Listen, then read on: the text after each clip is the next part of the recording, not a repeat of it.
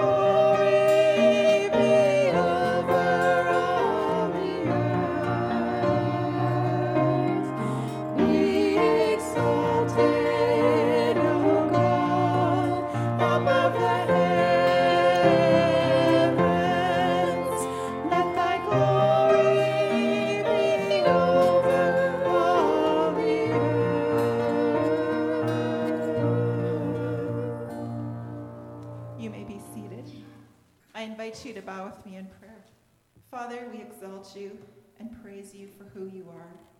You are the giver and sustainer of life, and we thank you.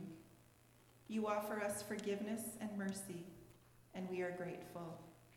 You are our comfort and hope, and we cling to you. May the words of our mouths and the meditations of our hearts be pleasing and acceptable in your sight as we worship and gather together this morning. Amen.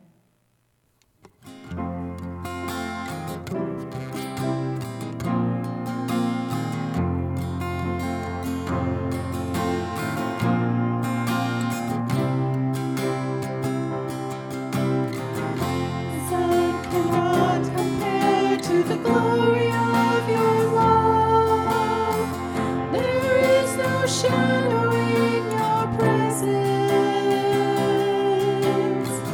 no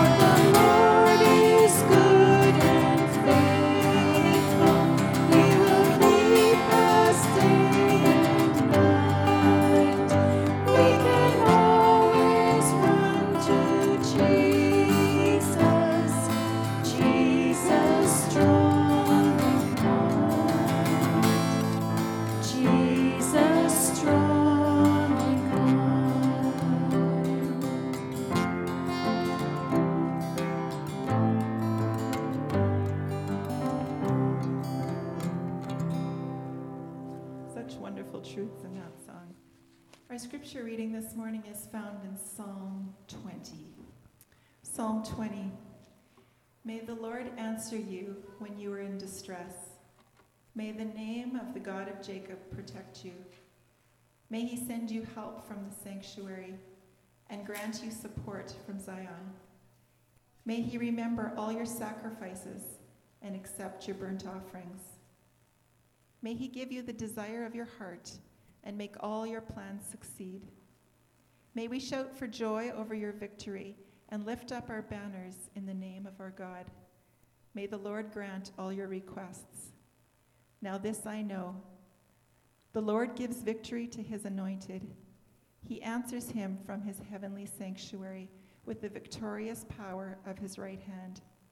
Some trust in chariots and some in horses, but we trust in the name of the Lord our God.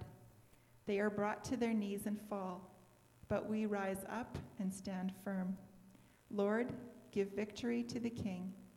Answer us when we call. I think this is when I'm supposed to come up. Just a quick announcement. We are projecting to start Children's Church again on September 11th. and there's still space to be a part of this ministry. I cannot assume who of you is really wanting to be a part of children's ministry, so you got to tell me. Please text me, call me, email me this week. And at this point, we are looking at if you do volunteer, that you would be a part of co-teaching. So there'll always be 2 people that will be teaching together, and it will be a commitment of once every 5 weeks. It's a really great group of kids. So I encourage you to think about that, and if you feel like you're not in the space to volunteer, you can always pray. Thanks. Lots of things going on as we spool up for the beginning of our what is traditionally our busy season of church programming, beginning with the school year in the fall. And this year, it happens to be that we're also hoping to install some new deacons this fall. And so here's the jug. It's on the table at the back. You can nominate deacons, and the cutoff date for that is today. Our church board will be meeting on Tuesday of this week to discuss deacons and Sunday school, among other things. So I have a number of nominations received already, but not nearly as many as there are members and participants in our church. So if you have not yet nominated someone to be a deacon and you feel the Spirit tapping on your shoulder as to who might be a good person in our congregation to fill the deacon ministry, to work together with Pastor Russell and other church leaders to take care of the pastoral care end of our congregation, and also help with kind of leadership and direction setting for the church as we go forward, nominate today. Today's the last day for that. So we appreciate your prayerful consideration. Morning. September the 5th. There is a prayer team going to Paraguay, and Evelyn is part of that prayer team. Rolf and Angela Cruz are also part of this prayer team. And I'd like to just share a little bit of how you can be involved. For one thing, if you would like to help Evelyn with her plane ticket or something like that you would like to help with, if you want to talk to her and help her along financially, that would be awesome. And Rolf and Angela is offering to our church that they would bring a shoebox full of stuff up to 10 pounds for Travis and Rosie, who, of course, as you know, are in Paraguay, and they are very important to us because we know them very personally, because this is their church. And so in this shoebox, which I will have a shoebox back here for next Sunday, you can put stuff, let's say things that you think, I don't know if they can buy this, say Skittles, or let's say nibs, some things, weird snack things that are kind of a Canadian thing and that they're maybe missing. But maybe more importantly would be to write a note of encouragement and put it in the box. And of course, we can have a lot of notes to get to 10 pounds, and that's why I suggest maybe some snacks that they might enjoy and their kids would enjoy. So next Sunday, there'll be a shoebox. I'll leave a little bit of a note so you kind of know what it's about. And pray for the prayer team as they go to Paraguay, that they would really be an encouragement to the missionaries there, to Travis and Rosie in particular. Thank you. Good morning. All right. Going to be a toasty one today. Yesterday I realized a great business opportunity. I don't think anyone's ever done this before. We should be selling a list of all of our family events, all of our family get-togethers to the government, not for any creepy reasons, but just I find if it's a family gathering, it's going to be just blisteringly hot to the point of heat stroke or raining the entire time. So they would know the weather much more accurately than whatever the weather people are doing. But if you have your bulletin on you, take it out. A couple things on here. First one, prayer meeting, church 7 p.m. this coming Wednesday. Next Sunday, 10:45 a.m., worship service. That's going to be a good one. Lyndon Gunther is on deck to be preaching his yearly sermon, and those are always a great time. So that's next Sunday, 10:45 a.m., and also next Sunday, 7 p.m. It's going to be a busy one for the Gunthers because they are hosting the last summer get-together at their place. If you need to know where that is, just come and get in touch with me or the Gunthers. We can get you there. It's also going to be a farewell for Betty Queering, who is soon moving, as we will be praying about later. She's moving to Saskatchewan. Her new address is there under the items for prayer. So that is going to be a farewell for Betty. Make sure to come on out and say your farewells. But she is moving that September long. That's the next weekend, isn't it? That's September 3rd. Oh. I've said it again before, and I will say it again, Betty. I'm no fan of this. All right, skipping down to the bottom, announcements. Volunteers are still needed for Kids Club. Get in touch with Christine Murray about that. I am very much so looking forward to seeing how that is going to go. It's looking to start mid to late October.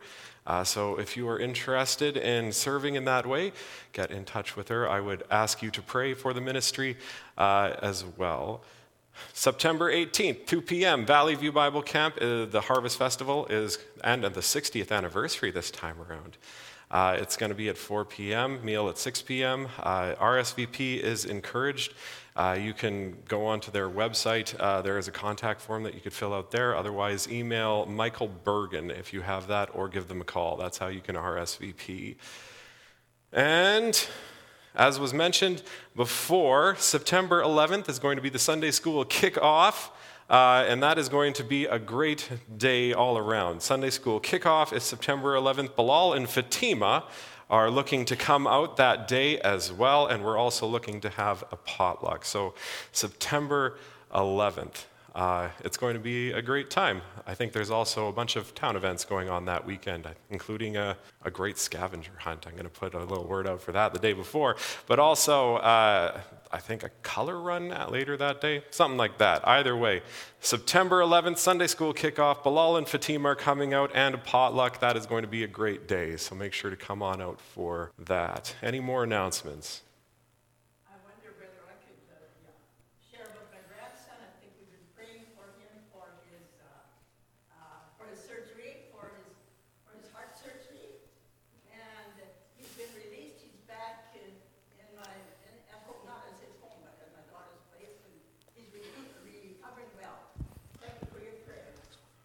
Oh, that is wonderful news. Nathaniel Taves had his heart surgery on, I think, Tuesday. It was even the day before we were thinking it was going to be. And it has gone well. He is at home recovering. So that is a wonderful thing. Let's make sure to praise God for that. I'll make a note. Anything else? All right. Then looking at prayer items. We are fast getting to the point that school is starting again, which means that we want to keep our teachers in prayer, we want to keep our school staff in prayer, we want to keep our students in prayer as well as they look to ramp up for this upcoming school year, as well as we want to keep not just our students going to the high school, elementary school, we want to keep our students that are going to university and college and off to wherever life will take them as well as they soon move to wherever that is. So we want to keep all of these in prayer over the weeks to come. And then also Betty Queering moving to Saskatchewan. We have that next, including the address. I pointed that out before. And Nathaniel. And let's pray for the prayer trip as well. That's leaving September 5th. That's when the prayer trip to Paraguay is going, September 5th. Let's keep that in our prayers too. All right, so with that said, please bow with me now in a word of prayer. Our God, we come before you this morning, first off, praising you for Nathaniel. Lord, thank you so much that the surgery went well. Thank you so much that he got in a day earlier than his reschedule even. That is wonderful news. And thank you so much that he is recovering well. God, we pray that the rest of the recovery, however many months that takes, goes quickly. And we pray that soon it's like this never even happened. Soon the scar is just a good story to tell. God, we put that before you, but we thank you that the surgery went well. And speaking of surgeries that went well, we also want to bring Daryl and Audrey's son, Andrew, before you as well. We thank you that that surgery on his herniated disc went well as too. God, we pray that the recovery continues to keep well, and we pray also that that never happens to him again. But again, Lord, thank you. And God, we also want to put before you the things that are coming up soon. We want to pray for our teachers. We want to pray as they prepare their lesson plans, as they prepare everything that they will need to have before them as they go into this new school year.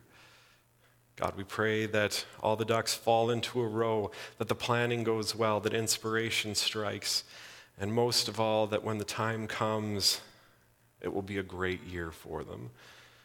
At the same time, God, we want to pray that the fleeting time of summer for them is also a restful one as well.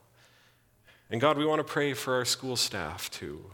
Lord, we want to pray as they are ordering books, as they are cleaning up the last amount of things to get ready for the new school year.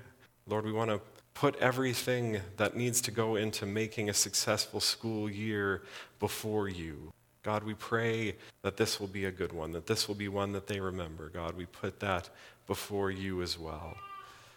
And Lord, we also want to pray for our students, both first for those that are going here to primary school in the fall. Lord, for a number of us whose kids are going off to kindergarten, it's a little sad, but at the same time a little exciting. God, we pray that they find their stride quickly. God, we pray that when they get there on the first day, they will see that this is a place that they love to be. And God, for the students that are a bit older, that are looking for maybe their last year of school or soon to it, God, we put before you that these will be great years, that they will remember all of their lives as well.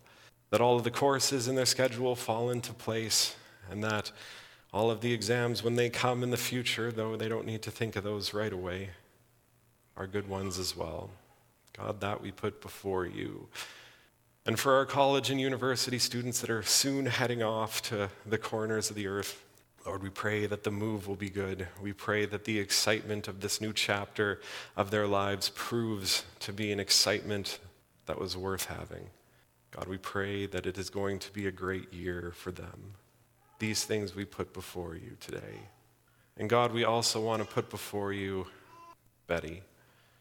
Lord, as that move comes up real soon, we pray that it is a good one. We pray that she finds a new community to settle into real quick. We pray that possibly old friends come out of the woodwork. Lord, we pray for her. We pray for her kids as well as they are looking to do the move. September Long is coming up so very soon, and we pray that that will be an experience that they all remember and that brings them all together as a family. And God, most of all, we pray for Betty as she makes this move. Lord, we pray that as she remembers the times that she has spent here, it is a good one, and she knows that as she goes, it doesn't mean that we will stop remembering her. Lord, all of these things we bring before you this morning, and we lay them at your feet.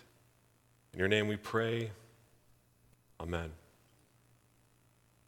Now, before I get into the sermon today, we're going to try something a bit different. In that David is going to share an experience of his that is actually going to merge pretty well with our psalm today. Thank you, Russell.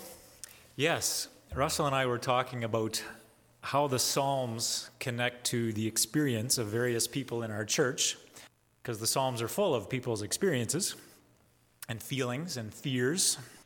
And we were talking about Psalm 20, which includes the writer's perspective on the conflicts between nations, on military might, and on God's strength for victory in battle. And I realized, hey, I'm somebody with an experience there that I could share. So the verse in Psalm 20 that grabbed my attention was verse 7.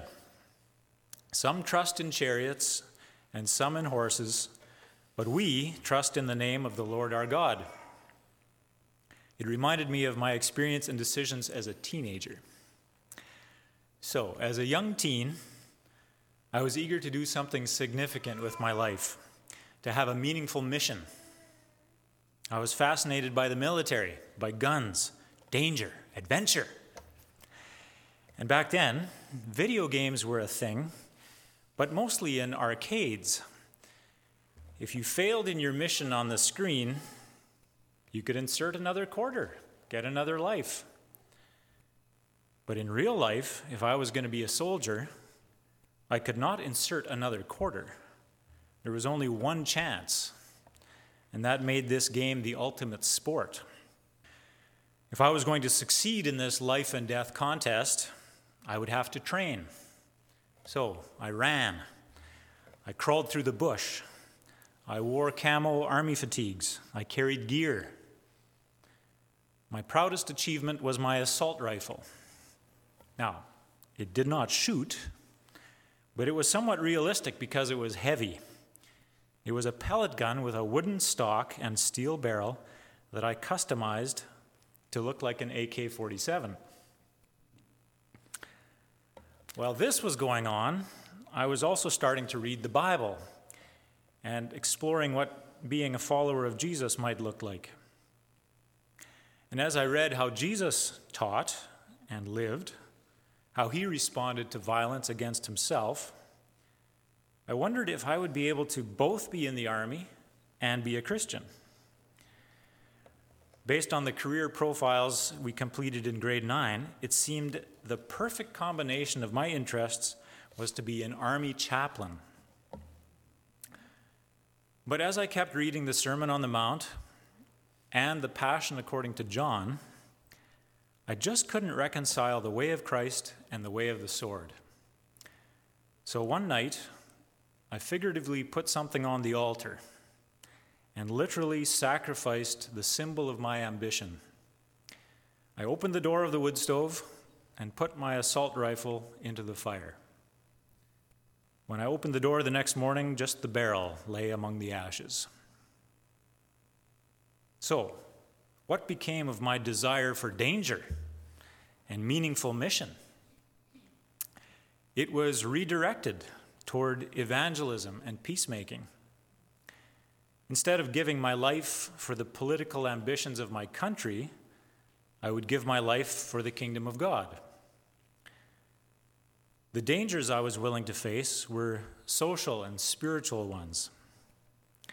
My new path included baptism and Bible college, talking to strangers, and being open to a career in foreign missions. I have not always lived with the courage and idealism of my youth, but there are moments and relationships where I've been an agent of reconciliation. I'm grateful for the example of other Christians who walked Jesus' path of peace in the face of violence, people who served the kingdom of God instead of the lower goals of their tribes or nations. And I'm glad to be part of an Anabaptist Mennonite conference that teaches it is better to be killed than to kill. As a side note, I'm keen to discuss and debate this with Christians who see it differently. But I find sometimes that sharing the story of my conversion tends to shut down conversations or start arguments. And sometimes when I meet young men who want to join the armed services, I remember that I have to affirm the good, their desire to do something meaningful, courageous. I tell them my story. I give an example maybe of how I've walked into conflict situations to be a peacemaker. And sometimes I recommend the movie Hacksaw Ridge and tell them it's like my story, a man who is willing to serve but not to kill. So he faces extreme danger as a medic, helping all the humans on both sides of the war. Some trust in chariots and some in horses, but we trust in the name of the Lord our God. Thank you. Today, in our Psalmer, we look at the second to last kind of psalm in the book of Psalms. We look at the royal psalms. And as you've probably gathered, this is going to be a very different kind of message as compared to all the others that we've looked at as we've gone through the Psalms so far. Because with the other types of Psalms, it was clear just how they were to be used, who they were for, but these are something different. And that's because the royal Psalms, they were not originally written for us common folk, us plebs at all. At least not directly. We'll see about that in a moment. But instead, the royal Psalms were written for the benefit of the kings of Israel, the kings of Judah. They were about praying for their success. They were about praying for them as they went on campaigns, about praying for them in their governance. These are the God bless the king Psalms. And we need to talk about them because there are a pile of them. And over their history, how they have been read in many different ways and who they have been thought to be for has done an awful lot of damage.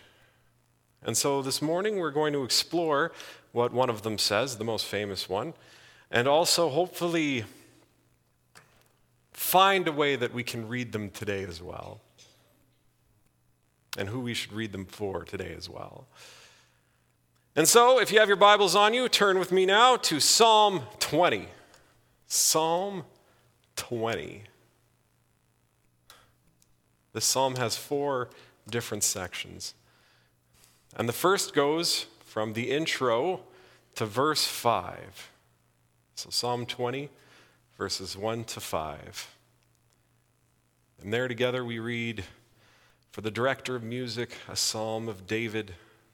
May the Lord answer you when you are in distress. May the name of the God of Jacob protect you. May he send you help from the sanctuary and grant you support from Zion. May he remember all your sacrifices and accept your burnt offerings. May he give you the desire of your heart and make all your plans succeed.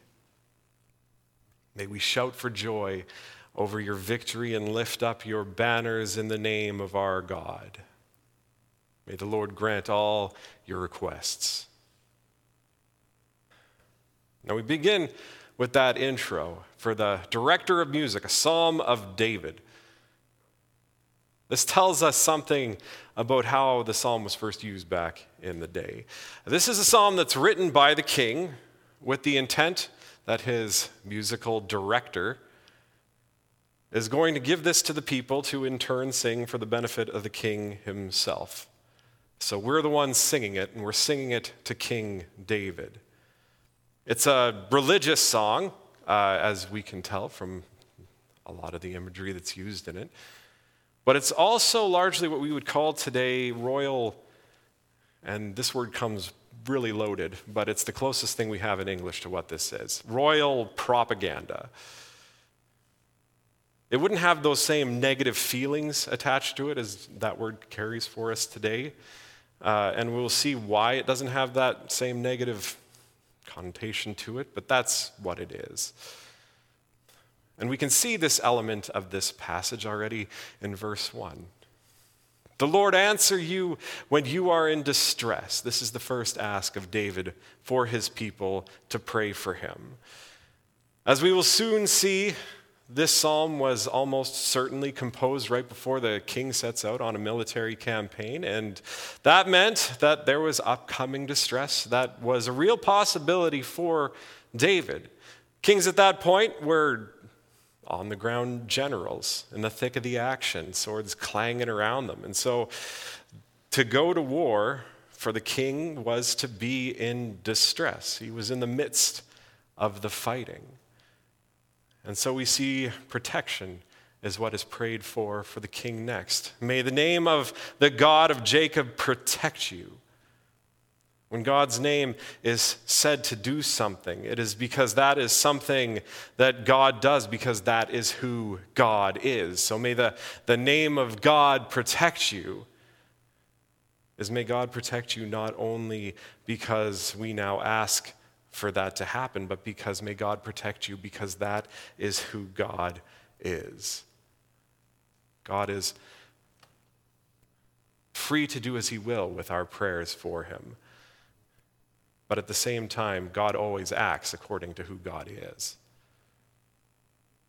May he send you help from his sanctuary and grant your support from Zion. In the days of David, God is not understood to dwell in all of creation like we know him to today in every corner of the cosmos itself. God in those days, he's free to go wherever he wanted. He could go wherever he wanted, but nevertheless, it was understood that he had a home that he lived in, and that was his sanctuary in the center of his court on Mount Zion. That is the mountain in the middle of Jerusalem that under King David's son, Solomon, the temple itself would be built there. This was the seat of God's kingdom as it was understood. So for him to send support from Zion, that was for God to not just be with you, not just be okay with what you're doing. That is for God to also be your ally in the upcoming war as well. May he remember your sacrifices and your burnt offering. That comes next. The role of the kings in those days was a many-faceted thing. They were administrator, they were judge, they were general, but also in many ways they were priest. The king was expected to do many religious rituals as a part of his role, and you can see examples in that in passages like 2 Samuel chapter 6, where the king sacrificed, where the king danced and praised God as they brought the Ark of the Covenant into Jerusalem for the first time. Important here, before a battle, it was expected that the king would sacrifice many animals and spend much time in prayer and worship, asking God to bless his campaign. May God remember your piety and remember this ask of yours, that he will be your ally as you go into war. That is what we are asking God there on behalf of the king. And may he give you the desire of your heart and make all your plans succeed. May we shout for joy over your victory and lift up our banners in the name of our God. May the Lord grant all your requests. And here's where we learn that David is asking for a military campaign, for God to help him on his military campaign, because that line there, shouting for joy, lifting up banners, that talks about two possible things. The first is what happens in movies that you watch today after a great battle. They raise the banners and they just cry out to the Lord, victory is ours. But it also refers to another thing as well. When there was a great triumph, then the king of Jerusalem, he would return to his holy city, often on the back of a colt or a donkey, while the people that line the entry road praise him for bringing them victory home. That sounds mighty familiar to you. Palm Sunday. And so the prayer is, may God bring these cheers of celebration to your efforts. To which we go to the second section. And it's a short one, verse 6. Now this I know. The Lord gives victory to his anointed. He answers him from his heavenly sanctuary with the victorious power of his right hand. This is why I love the Psalms of David. Notice the switch of pronouns that happens here. Section 1, it's all us talking together. It's all we, it's all our. We are asking our Lord to do these things for the king. But now we switch to talking personally. This is to be what I think. Not just as part of the people of Israel, but this is to be something that I individually know myself. This is something that I know to be true. This is something I know to be obvious. The Lord gives victory to his anointed. That's an important verse right there as we try to make sense of how to understand this passage today, who this passage is for today. This verse is the reason I said that while this psalm is it is royal propaganda, it doesn't come with that same negative attachment for the people at the time of David as it would for us today when we hear that word. Because there's one big difference between David and how we would think of this passage today, and that is that David was anointed by God to be the king. 1 Samuel 13. For people in David's time reading this psalm, this verse is why it's not out of place for them all to pray. For why would God not act in the benefit of the one that he chose? David is the chosen king of the chosen people, the one that they had asked the Lord for. The Lord is their God, and they are his people. And David is the one that the Lord anointed to lead them now as they requested. And so to pray for David to be victorious is to pray for God to better their lot in the world as well. To pray for David to find victory is to pray for the people to find that same victory as well. More than that, where Israel is at the crossroads of two great empires, as we'll see in just a bit. For God to grant victory to David is to God to grant them protection as well. Because imagine being the little guy packed between two world powers of their age. He answers from his heavenly sanctuary with the victorious power of his right hand. And again, we are stating what we are to know as obvious. This is who we know God to be, who I know God to be. Then the same is now, most people were right-handed, left-handed people, but that was your sword hand. It was the victorious strength of the Lord, his right hand of might. It is his strength. And that God has that power, then what is anything to that? To which we go to the third section, verses 7 and 8. Some trust in chariots and some in horses, but we trust in the name of the Lord our God. They are brought to their knees and fall, but we rise up and stand firm. Those are the verses that David quoted before. This David, not the king, but.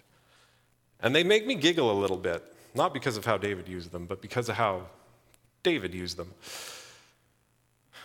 A lot of shade is being thrown in these verses here. So when you hear them read, I guess I read them a little bit wrong. Let's try instead to read them in a bit of a sarcastic voice. Some trust in chariots and some in horses, but we trust in the name of the Lord our God. That's closer to how we should be reading that. And the reason I say that is because there's only a handful of powers in the Old Testament that are famous for chariots, and only one of those powers existed during the time of David, and that's Egypt. Chariots are like the ancient equivalent of stealth bombers today. They were the best of the best weapons that money could buy in that era. A single chariot, that could decide battles for itself, but to build a chariot, that took a lot of money. They were clad in iron, which is that new miracle material of the time. It took serious amount of skill, serious amount of gold to make these things, more than many small kings could ever dream of affording. And that's saying nothing about the amount of time it went into training the horses and training the people to actually just ride the things. But Egypt had entire battalions of these things.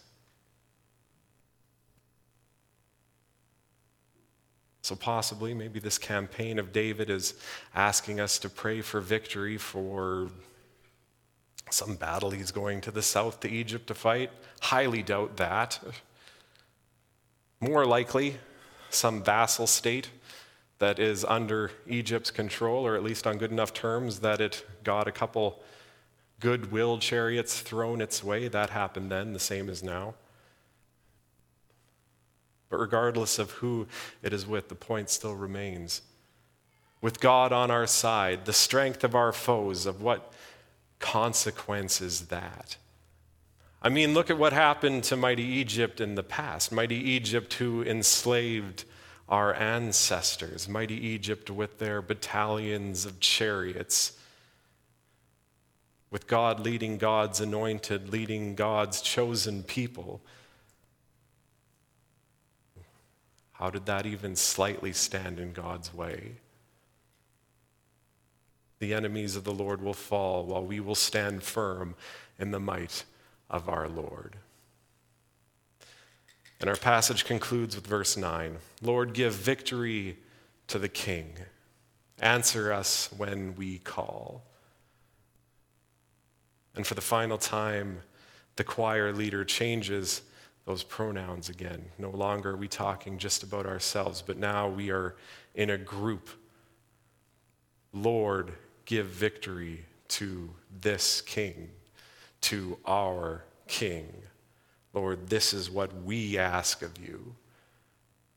Please answer us as you promise to always answer your chosen people. Give victory to David, your anointed King. Psalm 20, a royal psalm. Now, it shouldn't surprise you to learn that over the years, the royal psalms, this one very much so included, they have been interpreted and applied in a number of different ways to be for the benefit of a number of different people. And the result of these different readings have ranged from okay to straight out supporting actual genocide. The first people these royal psalms were understood to be for were the obvious ones. During the time of the monarchy in Israel and Judah, these psalms were interpreted as simply being for the benefit of whichever king was currently in power. But that changed when the monarchy fell. The people of Judah and Israel were dragged into exile, and then after that, while some were allowed to return home, they never had a king of their own again. So who was it for then? The Jewish people continued to read these psalms all the same, but they came to the conclusion that they are the chosen people after all. Were not they also the Lord's anointed? And so they read the royal psalms as applying to them. As they prayed for the king to have victory in the past, now they prayed for their people to have victory in the name of the Lord instead. And then we Christians burst onto the scene. And over our history, we have also tried to interpret these psalms and who they were for the benefit of. At first, we read the royal psalms, this one included, as being for the benefit not of King David, but instead for our great King, for the benefit of Jesus. And this in many ways fits, as Jesus is also working to overcome the opposition of the world, to spread his kingdom of heaven to all creation itself. On that level, it feels right. There's only one problem with this reading, though, and that's that these psalms were written for a human king under God. They weren't written for the Son of God himself. And so when you read the royal psalms as being explicitly about Jesus, then Jesus comes off as just a man and nothing more. And I shouldn't have to say, but any reading of Scripture that strips Jesus' divinity from him, that's not a great reading of the Bible right there. So then time went by, and we shifted how we read these royal psalms. Feudalism came into the West. Monarchies reemerged. And the church figured, well, a king is a king is a king. So we just straight up applied the royal psalms to the new rulers instead. And while we don't have kings and queens in the same way these days, I'd hazard a guess that it's not uncommon at all to hear these passages read in this way even now. After all, our rulers still deal with upcoming wars. They still deal with the struggles of governance and justice. So why not just read these Psalms as being explicitly for them? Well, I'll tell you why this is a less than stellar understanding of the royal Psalms. It's because David was the anointed king of the Lord. It's because David, for all of his many, many problems, was a man after God's own heart, meaning that when push came to shove, he chose to do the Lord's will and to return to our God when he had strayed. And so God was with David, and he was with his chosen people, all of whom David ruled as a godly, if imperfect, king. That hasn't existed since the last king of Israel and Judah fell, and really, arguably, it didn't exist for quite some time before that even. And keeping that in mind, because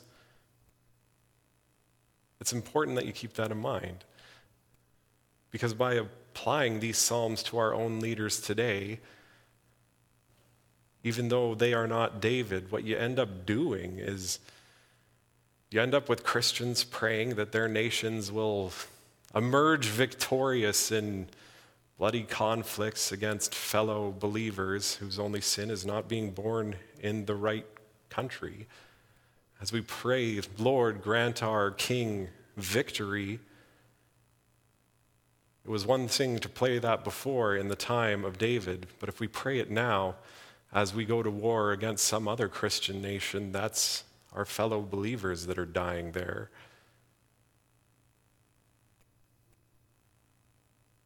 By applying these Psalms directly to our leaders and our nations today, we believers have, without maybe even realizing it, but we most certainly have prayed for, condoned, and promoted just all manner of atrocities. Racist, sexist, bigoted policies on the home front, and you don't need to look too far into stories of Rwanda or what's going on in Ethiopia now to see actual genocides happen, or even how we applied them to our own leaders in the past to completely whitewash what happened with the residential schools. We say prayer matters. In the royal Psalms, we're giving carte blanche for victory for our King. So either prayer doesn't matter and we don't believe that these things actually are things that value, or prayer for our leaders, that the Bible does say we should do. Pray that they will see the leading of our Lord in their work. Pray that the kingdom of our God will be built by their actions, with and without their knowing. But these passages, these royal Psalms that pray just for unmitigated victory against the enemy, if the result of Scripture applied ends you with something that flies in the face of everything our Lord Jesus teaches, it's safe to say that that Scripture is being applied wrong. So these passages, I think you'll agree with me, they're not for our leaders' benefit today either. So how should this kind of psalm be understood now that the age of King David is past? Well, for my part, if I were going to apply this passage in any way, I think I'd take a page from how the rabbis have been teaching them for millennia now. Let's read it about you and me. Are we not the Lord's anointed? Is that not a part of what we see happen? when the Holy Spirit comes upon us in our conversion? Is that not a part of what we show the world in our baptism? Through these things, Paul teaches us in Romans 8 that we Christians, we are adopted into the chosen people too. We are adopted into the family of Jesus Christ. So, again, I ask you, are we not the Lord's appointed too? And while we may not be the kings of grand empires, I'll remind you that we are tasked to stretch the borders of a different kingdom. While we may not ride out at the front of the cavalry or drive in the iron chariots of old, we do campaigns in a new way, a better way, that also sees the land built up, healed, things set right. Every act of outreach, every coffee bought for a friend feeling blue, every dollar donated, every hour spent in prayer, peace building, in your Bible, in church, in the community, aiding reconciliation or building those around you up. Every time you talk about our Savior, every moment you follow him. What is that if not a campaign to spread his kingdom of peace to the world? So for us, for you and me, from our psalm today, I say we do this. Pray to the Lord as you work to further his kingdom. Pray to the Lord, answer me in my distress. Pray to the God of Israel. Pray to him on his throne in heaven. Give us what we desire to see your kingdom built. Offer to our Lord sacrifices of our time, of our resources, to build his nation up. Pray that one day when his kingdom comes, we will all be there, banners raised, shouting victory at the top of our lungs. Let us pray, Lord, give us victory as we spread your kingdom. Be with us with your victorious right hand. The same right hand that we're told in Hebrews 1:3 sits Jesus Christ, your Son. With our God, our victory is assured.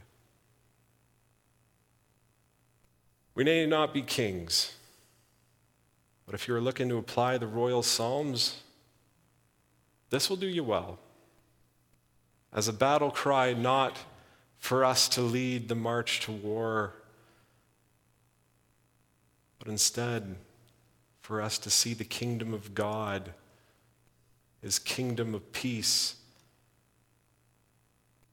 finally come.